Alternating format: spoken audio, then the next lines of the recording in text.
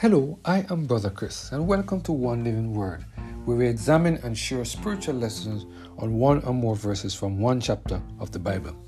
Today we're focusing on the topic, Jesus Gives Victory, based on our reading of Revelation chapter 12 and verse 11. Let us hear what the word of the Lord has to say in this passage of scripture. And they overcame him by the blood of the Lamb and by the word of their testimony, and they loved not their lives unto death. We can rejoice in the Lord because God has promised to give us victory over the fiery darts of Satan during the spiritual warfare that we are currently engaged in. In Revelation chapter 12, the Bible provides a good description of the controversy started in heaven and ended upon earth.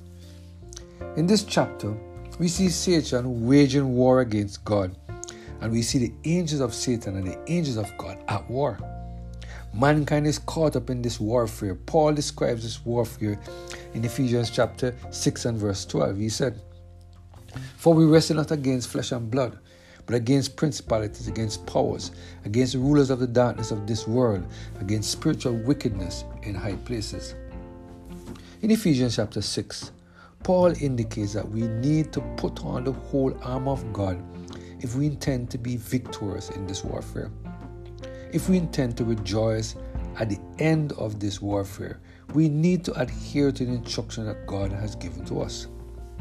Today, I would like for us to focus our attention on the following verse of Revelation chapter 12.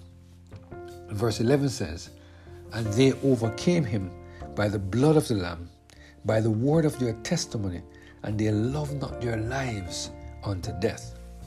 Do you see how the people who are engaged in the spiritual warfare gain victory over the fiery darts of Satan? Unless we allow the cleansing power of the blood of Jesus Christ to be applied to our lives, we will not gain the victory over Satan during the severe spiritual warfare.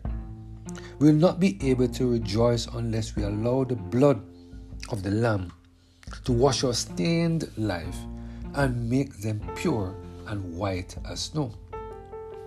It is so interesting that the word of their testimony is one of the things that the people of God use to overcome the fiery darts of Satan. You see, my friend, if we forget the way that God has led us in the past, how can we have confidence in what He will do for us in the future?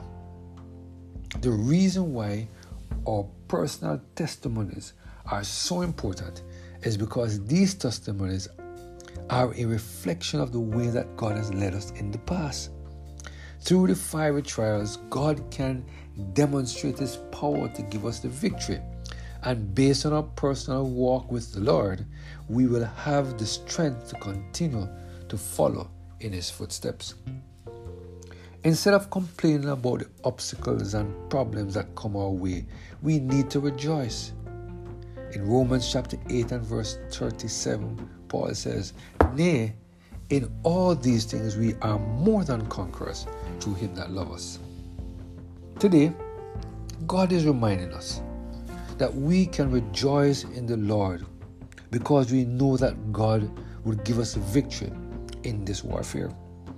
I pray that we will continue to surrender every single area of our lives to the total control of the Holy Spirit, so that God can help us to continue to rejoice because we know that God will give us victory over all the things that we have to face.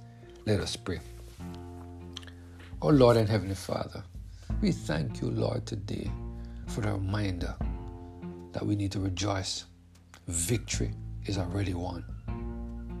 You paid the ultimate price, the wages for our sins, on the cross of Calvary, and through you we have victory. No matter what the devil tries to do, you have already told us that victory belongs to us.